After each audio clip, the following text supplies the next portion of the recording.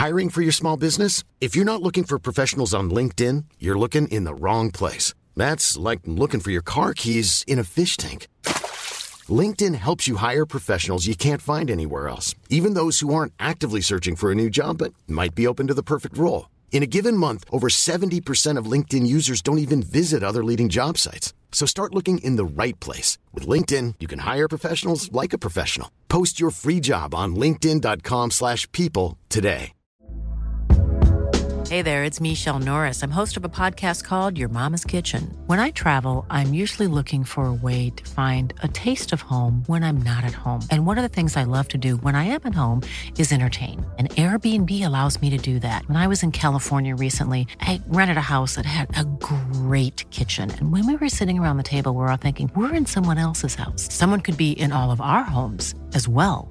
If you have a home, but you're not always at home, you have an Airbnb. Your home might be worth more than you think. Find out how much at airbnb.com/host. Hello and welcome to the School for Dumb Women, the podcast where we investigate the things you're too proud to admit you know nothing about. I'm your host woman, flat earth conspiracist Hannah Varrell. Joining me is drinks her own piss for health reasons, Alexandra Haddow. Have I once had to go to hospital for drinking my own piss? No, Hannah. Drinking bleach? Yes. What does that tell you? And can't tell the difference between a jade roller and a jade egg, Caroline O'Donoghue. I ate the egg, so the roller had to go in the other end.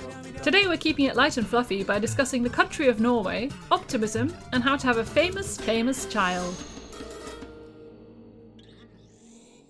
So, Caroline, your topic today is one of the most sought-after travel destinations in the world, but I can't afford to go there. Well, they wouldn't let you in, would they? Oh! So I found out today that despite the fact that Norway is very famous for its fjords, I had no idea what a fjord was.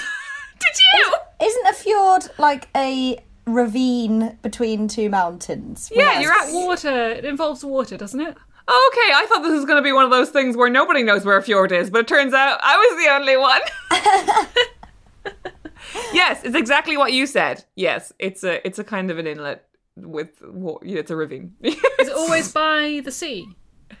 It seems like. Have like an inland.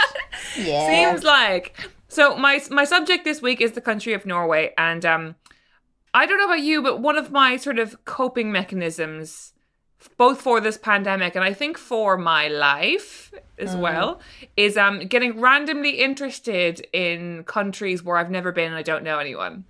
Yes. And like I remember, you know, when you're a kid and you get those like little journals to fill out and says like, my name is X, my hobbies are this, my pet's name is this. I found one of those belonging to me from when I was 9, and it said, my name is Caroline, I am 9, my hobbies are Egypt. Oh! Yeah, because all school teaches you is like the pyramids. I know. And then do you remember as well, like I was obsessed with this magazine that used to go out where, you know how like in the 90s was a big time for magazines with a free thing? Yes. And the free thing with this would be like the sort of a tiny plasticky black sculpture of like an Egyptian bust. And like it would be like Nefertiti and Horus and all these gods and stuff. And I had like my collection of them, and they were like my most precious thing. Oh, so cute. I can see that. I can see you being big on Egypt, yeah. Love Egypt. What did you guys have like a particular like subject, like the Romans or something like that you got really into? Egypt was probably it, because there was a lot of mystique around Egypt. Like the pyramids. Also it's very femme as well. Yes, like Cleopatra and...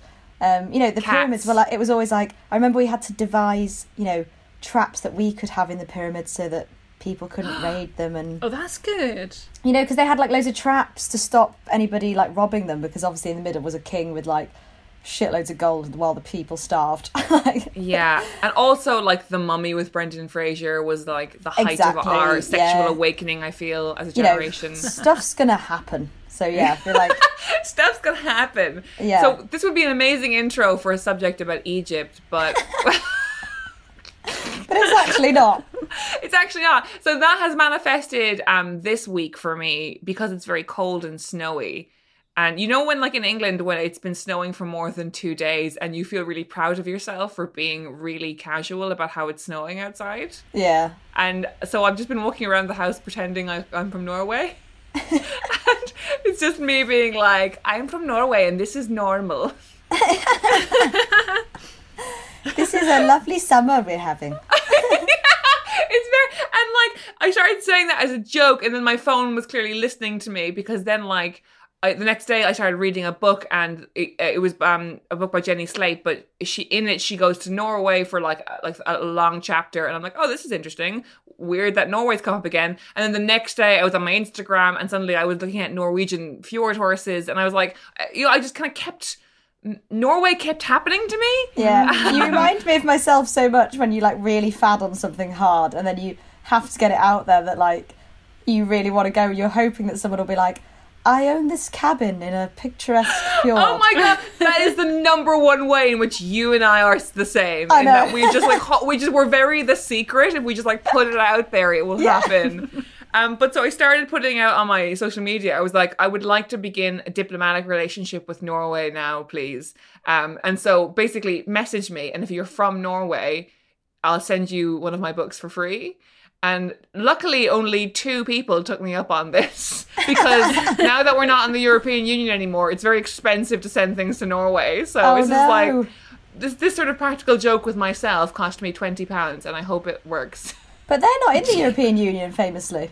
Okay, maybe it's expensive to send things to Norway then. That's probably why it was expensive. Oh, they're in bits of it, aren't they? Yeah, they're a complex Europe, country. Yeah. And, you know, for that reason, it is really hard to do an entire country as a subject for a poorly researched podcast, whereupon we spend 15 minutes trying to condense something. So I don't really have a narrative of Norway, but I do have what I'm going to call Caroline's Norway Nuggets. Excellent. And in the meantime, we can imagine that you're like driving us around the fjords in a kind of, you know, big bus. I'm wrapped up in very cute layers. Yeah, exactly. I'm from Norway and this is normal. Yeah. I'm from and Norway. Meanwhile, me and Alex are like looking out the window like, we're really near the edge here. Like, yeah. Can you drive? She have a license? she ain't allowed to do this.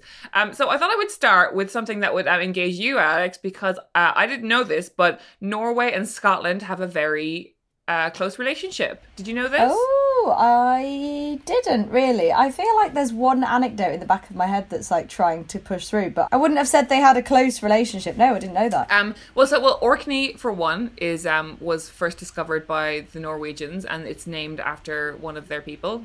Orkney sounds Norwegian. We all get that. But so have you ever heard of Margaret, Maid of Norway? No.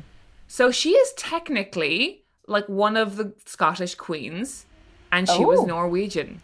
And it's a very interesting story, actually. So let's take us back to the 13th century. We're in Scotland. Everything is very shit. That's my impression. Everything's very shit. Everyone's dying of dysentery all the time.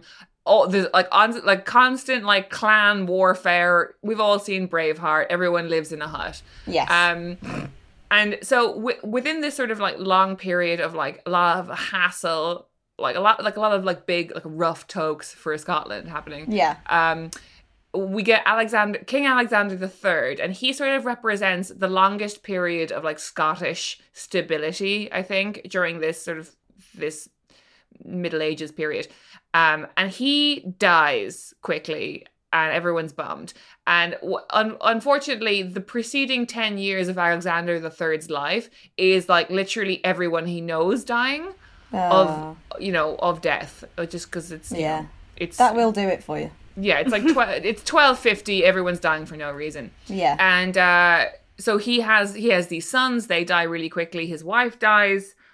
He tries to get remarried to this lady called Yolanda, and then he's riding through the night to get to her so he can shag her and put a baby in her, and dies on the way to doing that. God. I know, awful. And so like everyone is like really bummed about this because nobody wants to end this level of like this era of Scottish stability, and nobody wants all this clan warfare again. And they're like, right, we have to like maintain this supremacy here. So what they have is the only living relative of Alexander III is basically his oldest daughter was married off to the Prince of Norway years before. And the Prince of Norway at the time, she was 20, he was 13. Oh. What? Yeah. And like, despite the fact that like, I know there's very much like a thing of like, let's not like glamorize these sort of like pedophilic relationships when they're the other way around, because I think people do, you know, when it's a young girl and an old man, it's like everyone gets disgusting. But sometimes there's a temptation when it's the other way around of being like, well, I bet he was thrilled with himself. Yeah. You know? Hey, what a lad. What a lad. But like, the Norwegians still very much see it this way. They're still like,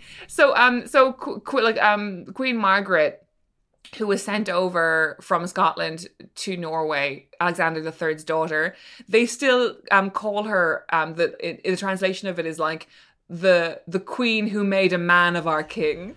Wow. Basically the woman who took our king's V-plates. Yeah, and there's like statues to her over there, and they're still like, they're very sex positive about this, Scottish woman. So they have a kid who is Margaret, the Maid of Norway. And when she is still like a very small baby, like her grandfather, Alexander III, dies. And Scotland is like, okay, well, Margaret, Maid of Norway, is going to be our queen now because she is literally all we have. Also, her mother, Margaret Sr., she dies in childbirth. So, like, she's a no-go as well. God, she's leaving 2 kids, her husband and her kid. Exactly. Yeah. And at this point, King Eric, who is now King of Norway, he is like, I'm not going to give my only daughter to Scotland because it seems awful there. And also, you guys still owe me money because you never paid for the dowry of my now dead wife. So I'm just not gonna give you my daughter, which is a kind of a level of protectiveness over daughters you don't often see in history, which I enjoy. And so it becomes this thing of, it's a bit like, you know, when you're a kid and you want to convince your parents that you can have a dog, and you're like, oh, you know, I'll be like, you know, super, I'll look after it myself. I swear it'll be the happiest dog ever. I'll take it for a walk every day. And your parents are like, well, we couldn't trust you with literally anything before this, so why would we trust you now? And they're like, oh, because I'll care more this time. Like, it's that, but the dog is Margaret, Maid of Norway, who's a 1-year-old. And so they do all these things to try and convince Norway that it can be done and that she'd have a nice time. And one of the things that they do is they get 13 men to like swear an oath of like chivalry to Margaret the Maid of Norway. I want to watch this film now. I know, it's so King Arthur and his Round Table, because it's like them really dedicated to this idea of like, they're all gonna like band together and protect this woman with their lives, and like anyone who tries to come after her throne, they'll like murder them and stuff. Right. Wow. And so they, and also the King of England says that he'll like get his kid to marry her, and we'll create this big union. And they basically fight for years for her to come over to Scotland and be their sort of heir to the throne. And then they finally get her over, and she dies on the way. Oh. No! And she's 7. Oh. I know. It's bad. It's really bad. Do they know what she died of? Yeah, what the hell was happening on these ships? And I think, well, there's kind of, you know, food poisoning maybe. We don't really know. But it didn't even end there, because a few years later, we have the case of the false Margaret. Yeah. So a woman, it's very like Anastasia. It's this woman who's like way older than Margaret would have been. She's like, she arrives on the scene being like, yeah, I didn't die. I was taken to Germany by force by pirates, and they made me marry some German guy. And now I'm finally here, and I'm ready to be the Queen of Scotland. What? And so that's someone that's heard the story and thought, give this a go. I mean, what an opportunist. That's brilliant. Yeah. And so the Scottish, I think, treat this with the appropriate disdain that it deserves, and they burn her at the stake. You lying witch. You lying witch. So that was my number one Norway nugget. Did you enjoy that nugget? I did. Yes. Here's some more Norway nuggets. Norway inventions. A Norwegian invented the paperclip. Oh. Which, like, doesn't that, like, the paperclip, I've never really thought about it before, but doesn't it seem like the unbelievably, the most Scandi design thing ever? Yes. Yeah. Like, even if you think about it, just looking at it, you're like, yes, of course. It's the stationary equivalent of, like, the sort of frameless glasses a Scandi architect would wear. Yeah. Very that, yes. Sleek design. It's only, like, actually one piece of wire. Efficient, useful. Yeah. Efficient, useful, has a job, does it perfectly. Yeah. And they also invented salmon sushi. Oh. Not Japan. Not Japan. So apparently Japan literally like shunned raw salmon for like most of its history. And then a Norwegian, who is called the most Norwegian thing I've ever heard, which was Bjorn Erik Olsen. It's like the grab bag of Scandi names. Yeah.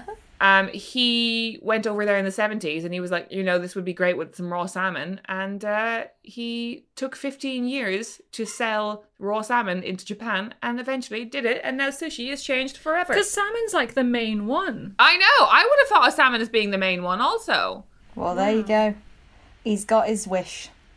So I think the mistake that lots of people make about Scandinavia, I think a lot of people are really fascinated by Scandinavian countries because it seems like they get things right so much of the time. Yeah. Like, it's this thing of, like, the government looks after you really well, like, taxes are really high, but also, like, infrastructure is really good, and, like, basically there's no such thing as sort of being abandoned by the state in the same way people are so frequently abandoned here or in the US, and I think we really do glorify that, and we should glorify those things, and we should, like, look to be aping those things. But It's not as if that all Scandinavian countries have the same perfect lefty outlook. Like, Norway, actually, the ruling party has been centre right for quite some time. Oh, that's weird. You don't think of that. Yeah, and like while there is this really like robust welfare system, it doesn't see itself as socialist at all. It seems to see itself as like quite sort of capitalist because it has all this kind of oil money and it's quite nouveau riche. There's also this thing of like, how here there's this sort of joke that, an Irishman, a Welshman and a Scotsman kind of thing. Yeah. Well, there's also the same in Scandinavia where it's like a Swede, a Dane and a Norwegian. Oh, that makes sense. Yeah, of course it would be. Of course they'd have their own things where it's like Swedes are super like sensible in this sort of like idea. And then Danish people are like super hedonistic because they love sort of drinking beer and taking drugs. And Norwegian people are always portrayed as being like country bumpkins who have got like a fishing harpoon with them or something. And they really resent this. They're like, we're actually very cerebral. We invented the paperclip. Yeah. We brought salmon to Japan. Yeah.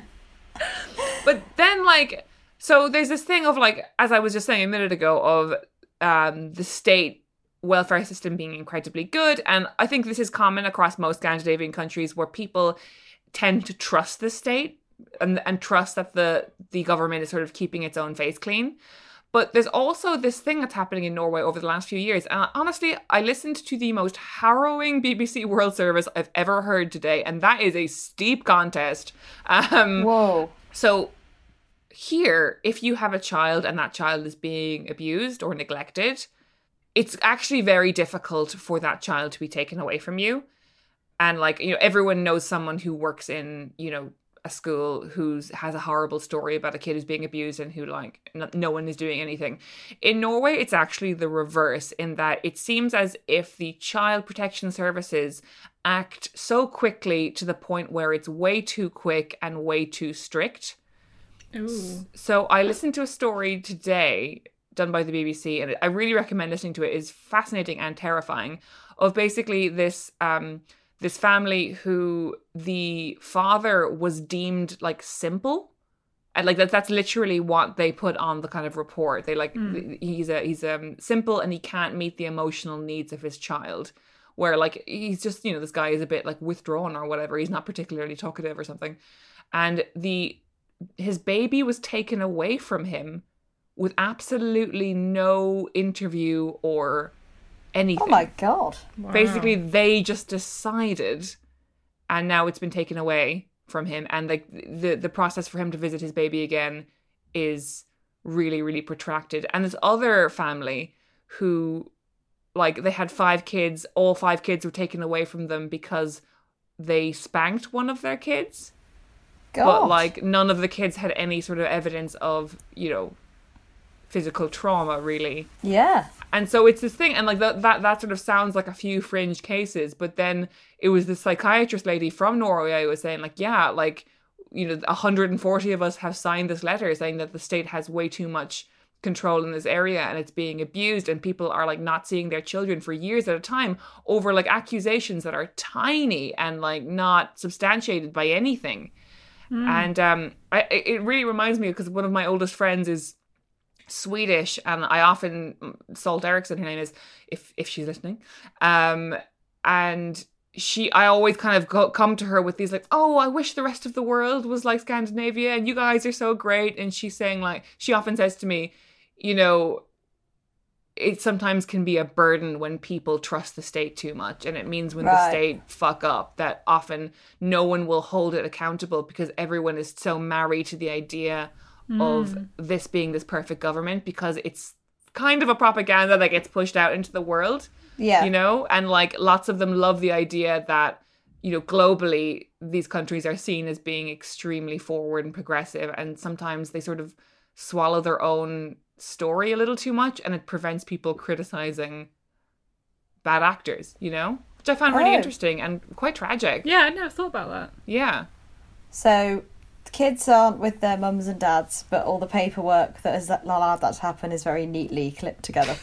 Yeah, exactly. And everyone's having a delicious salmon lunch. And yeah, and also they have some great horses. Yeah, I want to hear about the fjord ponies. Oh my God, they're so nice. There are so many like amazing horse influencers from Norway, and I'm following so many of them. I'll put together a list, but like fjord horses, they're just like, you know, like Palomino ponies. So they're kind of like gingery. Blonde, yeah, like blondie. But I was like, going to say, remember, you guys are horse people. I'm sorry. So there, imagine like a really squashed, stout Palomino pony. It's lovely. Oh. And are they hairy because it's cold? Yeah, and they've got like thicker hair, and they've got they're just. I'll show you some to look at. If you like horses, Norwegian horses are what you want to look at. And if you're from Norway, Very please cute. invite me over, and I will not criticize the state as I just have now. And that was Caroline's Norwegian Nuggets. Woo! I enjoyed it. Thank you. How do you say goodbye Huh? in Norwegian? How do you say goodbye in Norwegian? Flower. Flower. I would imagine. How quickly you just had that flower. Flower. Love it. I'm going to look it up. Goodbye in I bet it's Norwegian. flour. Ha det. I liked your one better.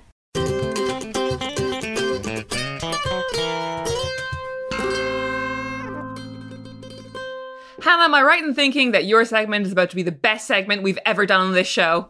Oh, I don't know, Caroline. It might just be not quite as good as any of the other ones. I'm joking. Obviously, it's going to be amazing because I am doing a segment on optimism. Oh, lovely. Ooh. Something we all need a huge dose of in this shit show. Exactly. Absolutely. Truer words never spoken. Yeah, I decided to pick this because basically, like, you know, in the words of absolutely everyone, oh, we're all having a hard time right now, and you know, lots of people basically are looking for reasons to be optimistic, like reasons to be cheerful. And so I messaged you guys the other day because I said that I'd found a lot of people on my social media talking about what time the sun was setting, being like, oh, it's set after 5 today. Oh, Yeah. by next month it will be setting after 6 p.m. Oh, in summer it will set at like 9 p.m. And it's like, yeah, that's how it works, guys. Like, Works that way every year. I am one of that crew, but I just haven't put it anywhere. no, that's fine. I'm fine with that. It's like But it seems like on my social media feeds, it's become a competition. Like, who's the first person every day that can tell me what time the sun sets? And like, I don't, right.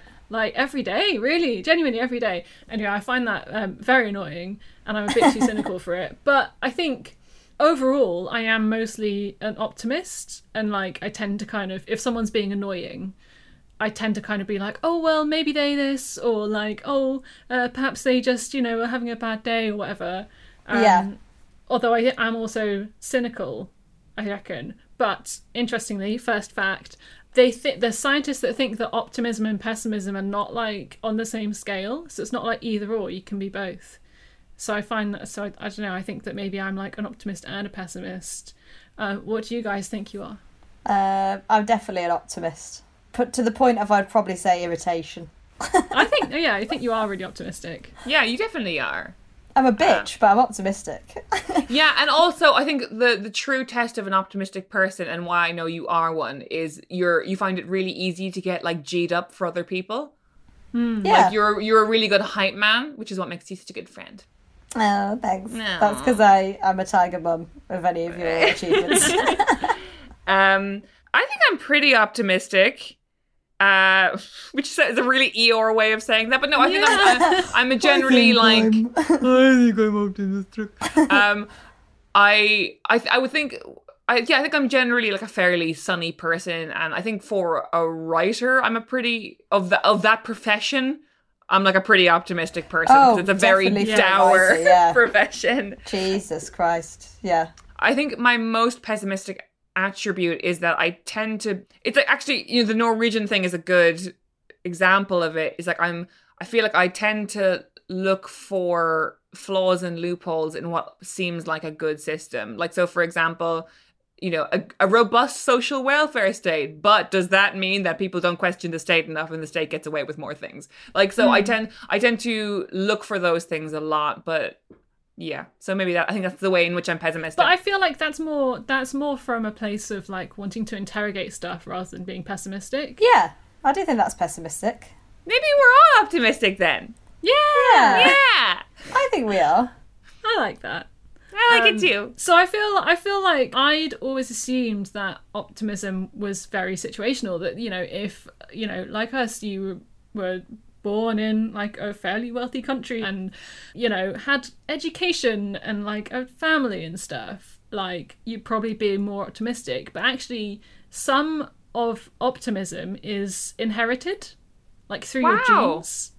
That's so I would cool. say, yeah, I would totally see that with my dad. My dad's the same as me. Yeah. And you also you do meet those miserable families, where everyone's grey. Everyone's, as my dad would say, everyone's dour. Dour. Oh, she's a dour-faced biddy. That's what my dad would say. It's like a miserable woman. Love it. But I don't know, I would have assumed that even then it was because of the environment in which the kids were brought up that they were like, oh, okay, well, this is like they were learning how to see the world through their parents' actions and words and stuff. And that they'd be like, oh, okay, so when you get given a chocolate, you're meant to think, oh, why isn't this a Twix? It's only a Mars bar. Rather than, I don't know, getting it and being like, yes, better than no chocolate at all. Yeah. A minute ago, I didn't have a Twix. Exactly. Yeah. But yeah, like so 50%, this is recent studies, 50% of our optimism is inherited from our genes. It's absolutely loads. And then 40% is determined by ourselves intrinsically, and only 10% by others, as in the environment in which we develop, like our family and stuff. Which I think is crazy. 50% inherited from your genes. And it's all to do with the hormone oxytocin, which is the like love and sort of bonding hormone. And they reckon that, there's some, I mean, if you're a scientist, this will be completely wrong. If you're not, then pretend that I know what I'm saying. But basically there's like something in the gene which is inherited, which sort of allows you to create more oxytocin, or like makes you better at creating it. Which is crazy, isn't it? That makes sense, though, I guess, like, because I kind of feel like whatever situation I was in, my surface mood would change, but the core of me would still be like, well, I'll make the best out of whatever this is. Yeah. And it is just hormones, isn't it? Like, if someone would say to you, you would inherit a sort of tendency to create more testosterone from your parents, you'd be like, yep, makes sense. Yeah. But somehow when it comes to like personality stuff, we're like, no, it's like, I don't know. Well, Caroline, you've got three siblings. Are they all optimists? Pass. Yeah, the thing I was thinking is that my sister Jill is, like, I would call her a pessimist in that she does tend to see the worst side of things, and the upshot of that is that she's incredibly smart, and she's just got a great mind and a better mind than I do. But the bad part of that is that she's often unhappy. Oh. Or no, I think it's more of a perception thing, in that, like, sometimes she'll be having a whinge to me about something and I'll be like, but what about this? But what about that? And she'll be like, well, no, it's not like that because of the government's this and this. It means that this and this. And I'm like, oh. And I interpret that as being her being unhappy, but actually this is just how she processes things, and she's perfectly happy herself. It's actually, I don't think these things are necessarily related to being inherently miserable, if you know what I mean. Yeah. And pessimism isn't always equated with misery as directly as you'd think. You know, you might be, if you don't conflate how you feel about things to your actual mood. Like, you can be angry and see the bad in things quite a lot, but then be like, well, I can't do anything about it. Do you know what I mean? Yeah. Happy pessimist. Yeah. Apparently though, like, the majority of people are optimists. Like, it's more common to be an optimist than a pessimist. And I'm saying that as if it's a binary thing. Obviously, it's not. And I think there are a lot of people who are just kind of like midway on. If there was a scale, they're kind of midway on the scale, or like a bit of both. But there's a study that says 60% of people are optimists, and there's another one that says 80% of people are optimists, which is quite nice. Which is an optimistic study. It's an optimistic study, exactly. Yeah. And as well, like, research shows that optimism is correlated with lots of like positive life outcomes, like increased life expectancy, better health, better mental health, increased success in sports and work, greater recovery rates from heart operations, and better coping strategies when faced with adversity. Which is like, I mean, it all kind of makes sense, and it all makes sense as well why we're so obsessed with it, even in like non-pandemic times. Like, if you Google optimism, you just get, there's like basically nothing apart from how to be more optimistic. Here are 7 tips of like how to be more optimistic. Here are 5 habits of optimistic people. And it's just like, it's all relentlessly like pushing optimism on you. Just start taking antidepressants, it sounds like. Release oxytocin into your system. Yeah. It's just, I don't know, I think it's seen as a very positive trait right now. A negative thing, though, is that it's linked to lateness. Because if you're an optimist, you're like, oh, it's fine, I'll be able to get it done. I'll be able to do that and that. Yeah. So you think you can do more than you, and then you end up being late, which is me all the time. Yeah, I have elements of that, definitely. So yeah, and then I got to thinking about I've been watching Sex and the City, so I got to thinking. But I was thinking about being Pollyanna-ish, because that's a phrase that I never really understood. But Caroline, I feel like you'll know where that kind of comes from. Yeah, I feel embarrassed now because I do say it a lot, and people often don't know what the fuck I'm talking about. And Pollyanna-ish, I think it's based on a literary character. I've never read this book, but it was a kid's book, and Pollyanna is like, oh, well, if we just pull together and then everything will be fine. And yes, exactly. Yeah, I think I've seen the film. Yeah. Yes, I think there is a film of it, yeah. So this book, and it's called Pollyanna, and the phrase is like, oh, you're being a Pollyanna about something, or like, yeah, being Pollyanna-ish. Mm-hmm. Basically, there's this woman called Eleanor Porter who wrote this book. It was published in 1913. It's this orphan who goes to live with her aunt, who's not very nice to her, and she puts her in all these annoying situations. Like one time she punishes her by giving her like bread and milk for dinner and sending her to like eat dinner with the nanny in the kitchen. And Pollyanna is like, oh, well, I like bread and milk and I like my nanny.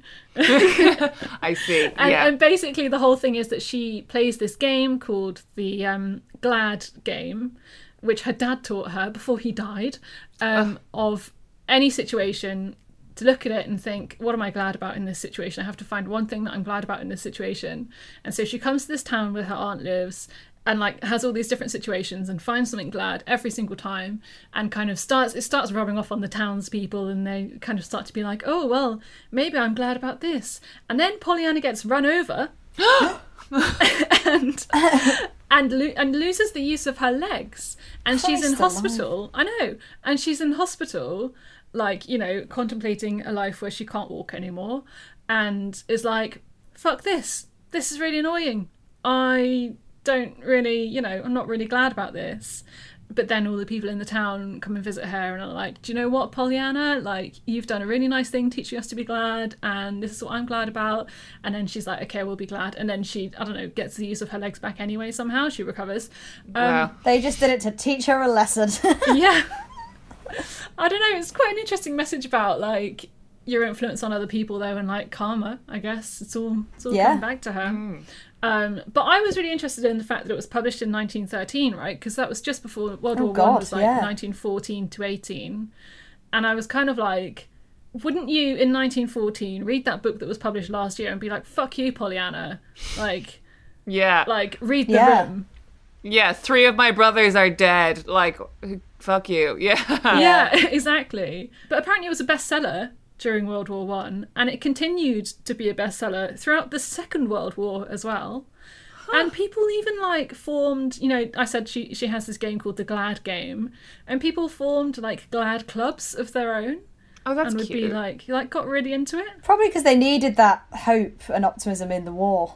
And if you you weren't in, as long as you weren't in the war, you were like, well, I hope they're okay out there. I hope this and that or whatever. Yeah.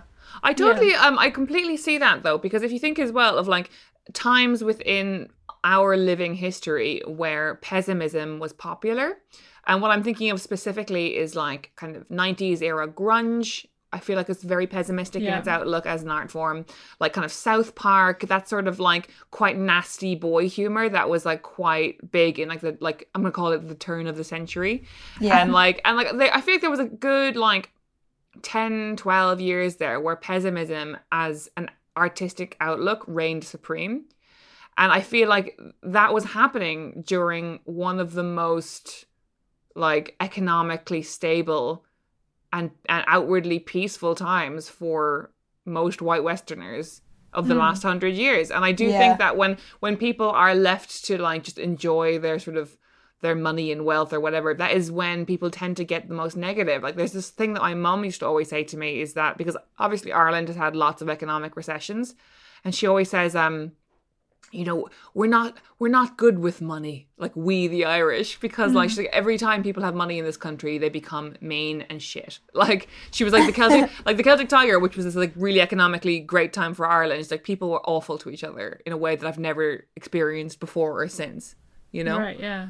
So I do think that makes sense. It's almost like that. The only thing I do have is like when things are going too well, in my head I always go, what's going to go wrong? What's going to go wrong? Yeah, I do know what you mean. Yeah. So it's almost like that. We have to create and falsify that pessimism with grunge, because then it balances out the fact that everything's going quite nicely for everyone. Yeah. So we have to forge the sadness. Well, the teenagers are always doing something wrong, aren't they? You know? Yeah, that's true.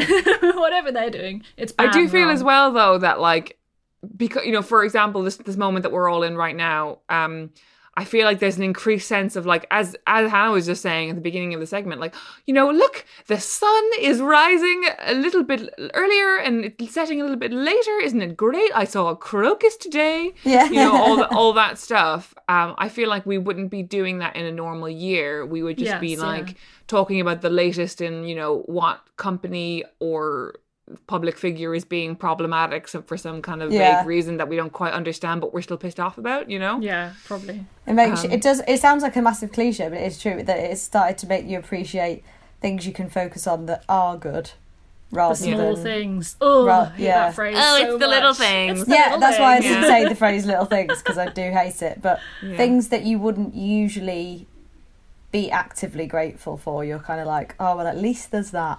At least there's that, exactly. Yeah, but I just find it interesting that basically that being a Pollyanna has kind of become a negative thing now, and it's like it's associated with being uncritical and a bit stupid, like you're sort of too optimistic and like you're not living in reality. I just think that's interesting. And I have one final story to end, which is absolutely brilliant. This is going to seem like a massive segue. In 1941, right, the USSR and Britain, obviously allied against German forces, there was this British submarine captain who mentioned to this USSR captain that his wife was having trouble pushing her pram in the snow, and this Soviet admiral was like, oh, you know, you need a reindeer, ha ha ha ha ha. So they gave this submarine captain a reindeer, and the crew, you know, they're like in the middle of the sea somewhere, I don't know. Yeah. And they're like, fucking hell, now we've got this reindeer in our submarine. And they called it Pollyanna. Like a toy reindeer or what? No, like an actual real reindeer. In a submarine. Under the sea. They were given like a teenage reindeer to take home in their submarine, yes. Oh my God. How do you... Aren't submarines famously quite small? Yes, I think so. But wow. but the whole connection here is that the crew, they called it Pollyanna because I think they were like, well, we can't say no to this gift because, you know, like, we're mates with the USSR, but like it's a bit tense, so we're just gonna call it Pollyanna and make the best out hope of it. For the best. That's so cute. I love that. As a symbol of hope. Imagine being the first and only reindeer on a submarine. Like, what the fuck is exactly this? So they got a barrel of moss for the reindeer, but it ate it all, so then they had to, like, the reindeer was like just trotting around the submarine, like eating people's scraps. It got really into drinking condensed milk. For some reason they had a lot of condensed milk, and Pollyanna so would sleep cute. under the captain's bed, and apparently she ate a navigation map once. And they all died. I love this. And then what happened to Pollyanna in the end? Well, so after a few weeks, they got back to the UK, but because of all the condensed milk that this reindeer had eaten, she was like too fat to fit out of the torpedo tube, which is how they were thinking they could get her out. And so they had to get a winch. They had to get a dockside winch. This is all on a BBC article. It's amazing. They got a dockside winch with some assistance from a crewman with a broom. Finally managed to get Pollyanna squeezed out of the submarine and onto dry land. There's your Christmas film. I know. And then they gave her to Regent's Park Zoo, and she lived the rest of her life there. Oh! That's a way better story than Margaret Maid of Norway, who died in transit. I was going to say, and also reindeer are often, you know, they've probably got them in Norway, so maybe that was the karma of Margaret Maid of Norway. This is a big episode for symbolic journeys for female figureheads. Yes. Ryan Reynolds here from Mint Mobile. With the price of just about everything going up during inflation, we thought we'd bring our prices down. So to help us, we brought in a reverse auctioneer, which is apparently a thing. Mint Mobile Unlimited Premium Wireless. How to get 30, 30, bit to get 30, bit to get 20, 20, 20, bit to get 20, 20, bit to get 15, 15, 15, 15, just $15 a month? Sold! Give it a try at mintmobile.com/switch. $45 up front for 3 months plus taxes and fees. Promo rate for new customers for limited time. Unlimited more than 40 gigabytes per month. Slows full terms at mintmobile.com. Hey there, it's Michelle Norris. I'm host of a podcast called Your Mama's Kitchen. When I travel, I'm usually looking for a way to find a taste of home when I'm not at home. And one of the things I love to do when I am at home is entertain. And Airbnb allows me to do that. When I was in California recently, I rented a house that had a great kitchen. And when we were sitting around the table, we were all thinking, we're in someone else's house. Someone could be in all of our homes as well. If you have a home, but you're not always at home, you have an Airbnb. Your home might be worth more than you think. Find out how much at airbnb.com/host. Since 2013, Bombas has donated over 100 million socks, underwear, and T-shirts to those facing homelessness. If we counted those on air, this ad would last over 1,157 days. But if we counted the time it takes to make a donation possible, it would take just a few clicks. Because every time you make a purchase, Bombas donates an item to someone who needs it. Go to bombas.com/ACAST and use code ACAST for 20% off your first purchase. That's bombas.com/ACAST, code ACAST.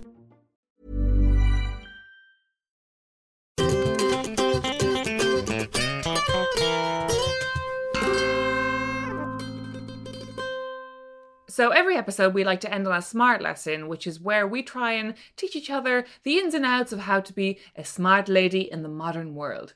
And Alex, you're currently trying for a baby, but what would you do if it ever achieved global fame? Thank you, Caroline. Yes, I am trying to reproduce asexually as we speak. No, today's smart lesson is how to have a famous child. Now, there's a 3-pronged attack to this. I'm going to talk you through each one.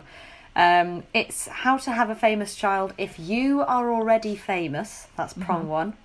How to have a famous child if you are a muggle and your child becomes famous.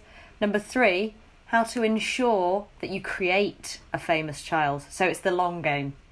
I see. You know, you're actively trying. That's prong 3 is you, is it? Prong 3 is me, yes. Trying to have a... What are you on about? I'm famous.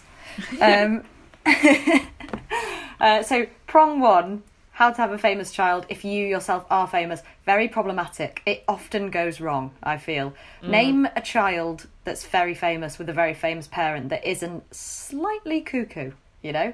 Like, think about Jaden Smith. He's not, you know, there's something going on there. He's not okay. Yeah, and Willow. Willow seems a bit more down to earth, I think. But the Beckham children do seem all right, actually. But I would obviously say that because I love the Beckhams and I'll never speak ill of them. Yeah, but did you see that tattoo? Oh, yeah. That was a worry for us all. Brooklyn Beckham has had the eyes of his fiancée and a love note that she wrote and tattooed onto the back of his neck. Not okay. Not all right. Not okay. Come on, Brooklyn, for God's sake. I feel like there is definitely a realm of people who are kind of... Their parents were like quite famous but not crazy famous, like Zoe Kravitz, like her. Yes, although hers are pretty famous. I would say she's got famous parents, yeah. But you know what I mean to say is that she's, you know, it seems like a very well-adjusted, cool person. Yeah, my favourite ones are the ones that have a different surname to their parents and sort of like semi go under the radar. Like I'm pretty sure Meryl Streep's daughter's an actor.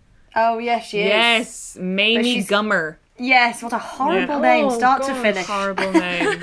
It's weird because she tries to go under the radar, but she's also in a lot of movies with her mum, so it's like, pick one, you know? Either benefit from being part of the Streep dynasty or don't. Like, yeah, well, actually, one of my tips for if you're famous and you've got a famous child, to try and keep them as least annoying as possible, is to never allow them in an interview to say, I actually think I got here by chance, just like if my mum and dad was anyone else. Yeah. No, you didn't.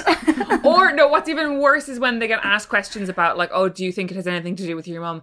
And they go, well, yes, my mother certainly encouraged creativity in the household, if that's what you mean. It's like, that's not what anyone means. What we mean is, like, did you get personally introduced to Martin Scorsese at your bar mitzvah? Like, come on. We all know what we're talking about. Of course you did. Yeah.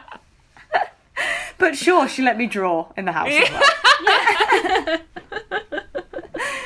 Yeah, and that's the thing as well. And I think there's 2 paths that you can go. So if we're taking Zoe Kravitz as a sort of example, she seems well adjusted and quite cool and everything because it's all relative for her, right? So she's just like, well, that's just how people grow up. So she hasn't had a self-awareness almost. Not her personally, but those sorts of famous kids. Like George Clooney, his auntie was Rosemary Clooney, who was like a old school Hollywood actress. So I always think the reason he's so down to earth is because he probably just grew up around it and didn't think it was weird. But then I feel like the stars of kids are the ones who that go, you know, completely off the wall. Is like they are trying to push the envelope even further, but they've already grown up in a way that was so... it's very Liza Minnelli, yeah. Yes, exactly. They've already grown up in a world that's so extreme and so abnormal and stuff, but then they're trying to do their sort of push the boundary. They're trying to do what their parents did. Rebellion, yeah. Yeah, but they can't do it anymore because their realms of normal are completely fucked. Yeah. So I'd say try and keep it all relative. Don't make them out. Don't get them to do interviews where they constantly talk about how there wasn't actually any different for them and how their parents made them get a Saturday job. No. No, all right. Now, if you're not famous, just a couple of tips here really, but you have a famous child, try and blag a travel show with them.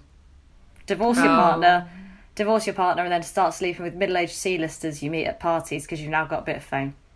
Are we subtweeting Jack Whitehall, by the way? Is that what this is? It's not just him, it's Ramesh Ranganathan. No, there's so many. There's Russell Howard. Bradley Walsh and his son. Oh, everybody. Absolutely everybody has this.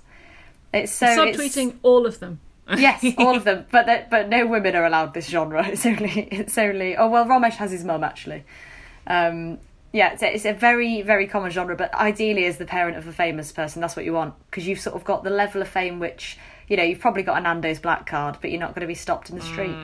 I feel like my dad is so angry to not have this level of fame. Like, my dad is absolutely dying and crying out for him to have the kind of role in culture where he's like Gogglebox sort of, you know, just a nice man who says cookie things and it's like slightly controversial sometimes, and isn't he all saying what we're all thinking? That kind of thing. So your dad wants to be like the Irish Danny Dyer? A little bit, yeah.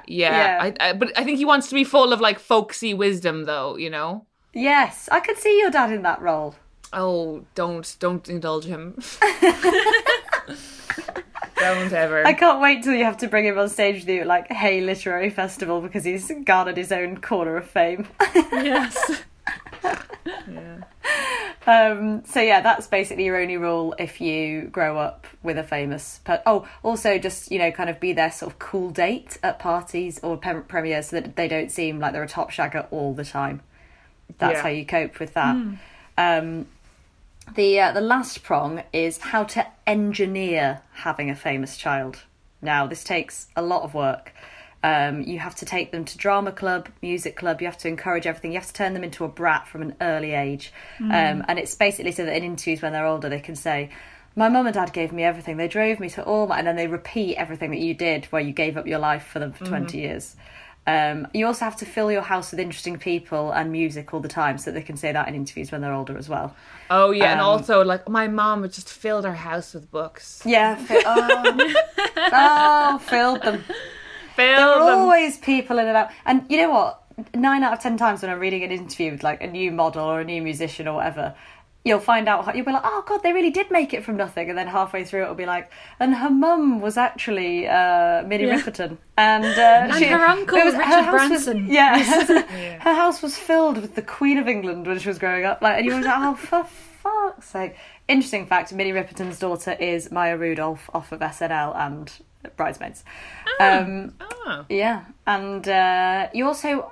My top tip would be ignore them whilst doing all of this so that they do also crave attention, which will help with trying to garner the fame. So any other tips? That's my 3-pronged tips for having a famous child. Oh, maybe have a spat with them if they piss you off. Leak something about them to the press, you know? Keep them on their toes. That seems wise.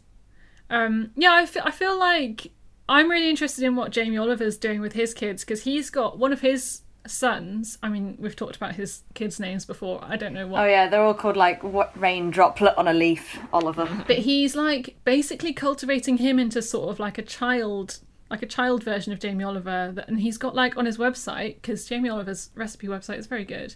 He has like recipes by his son.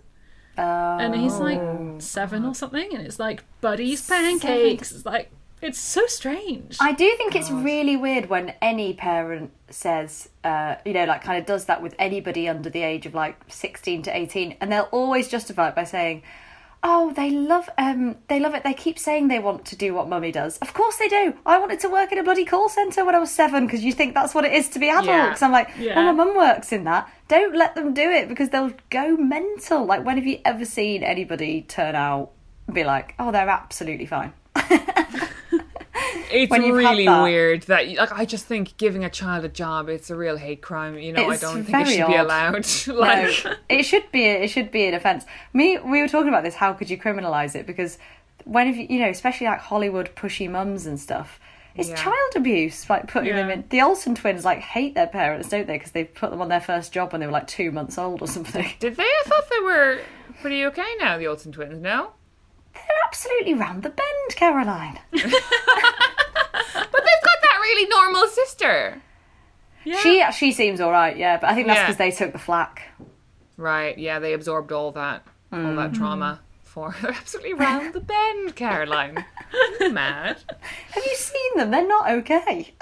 Yeah. Although there is the one thing about the famous parent, famous child thing that I do think is like, it's difficult because like sometimes it's like, it's just pure nepotism. And sometimes it's like, well, clearly this person comes from a creative house and has made stuff like that's good. Do you know what I mean? So, and it's really talented. Absolutely. The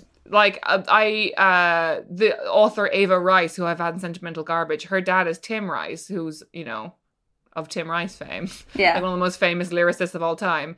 And like, she's a wonderful writer, he's a wonderful writer. And she gets a lot of flack for nepotism, but it's like, and she probably did experience nepotism, but also I'm glad the books exist. So it's like... But nepotism isn't always about it's not saying that they're not talented. What they just need to admit is that they got the foot in the door to prove that they were or not because of who their dad was. Often if they're shit, they actually won't get that far, but they'll get a bit.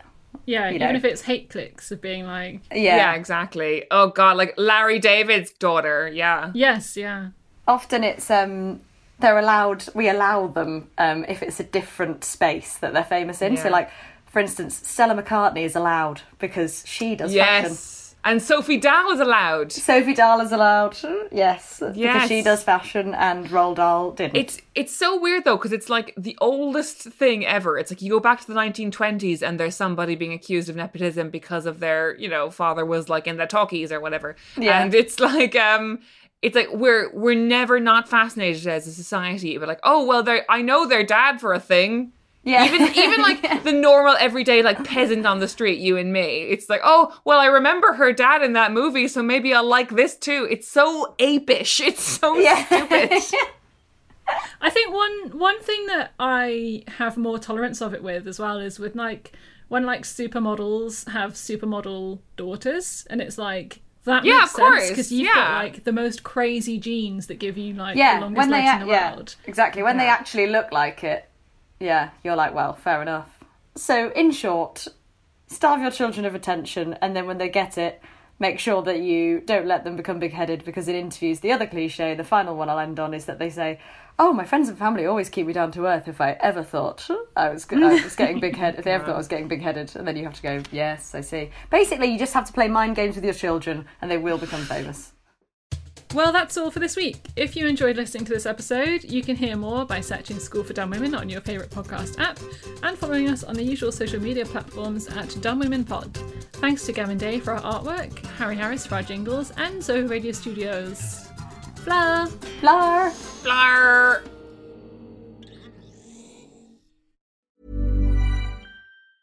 Hey, it's Danny Pellegrino from Everything Iconic.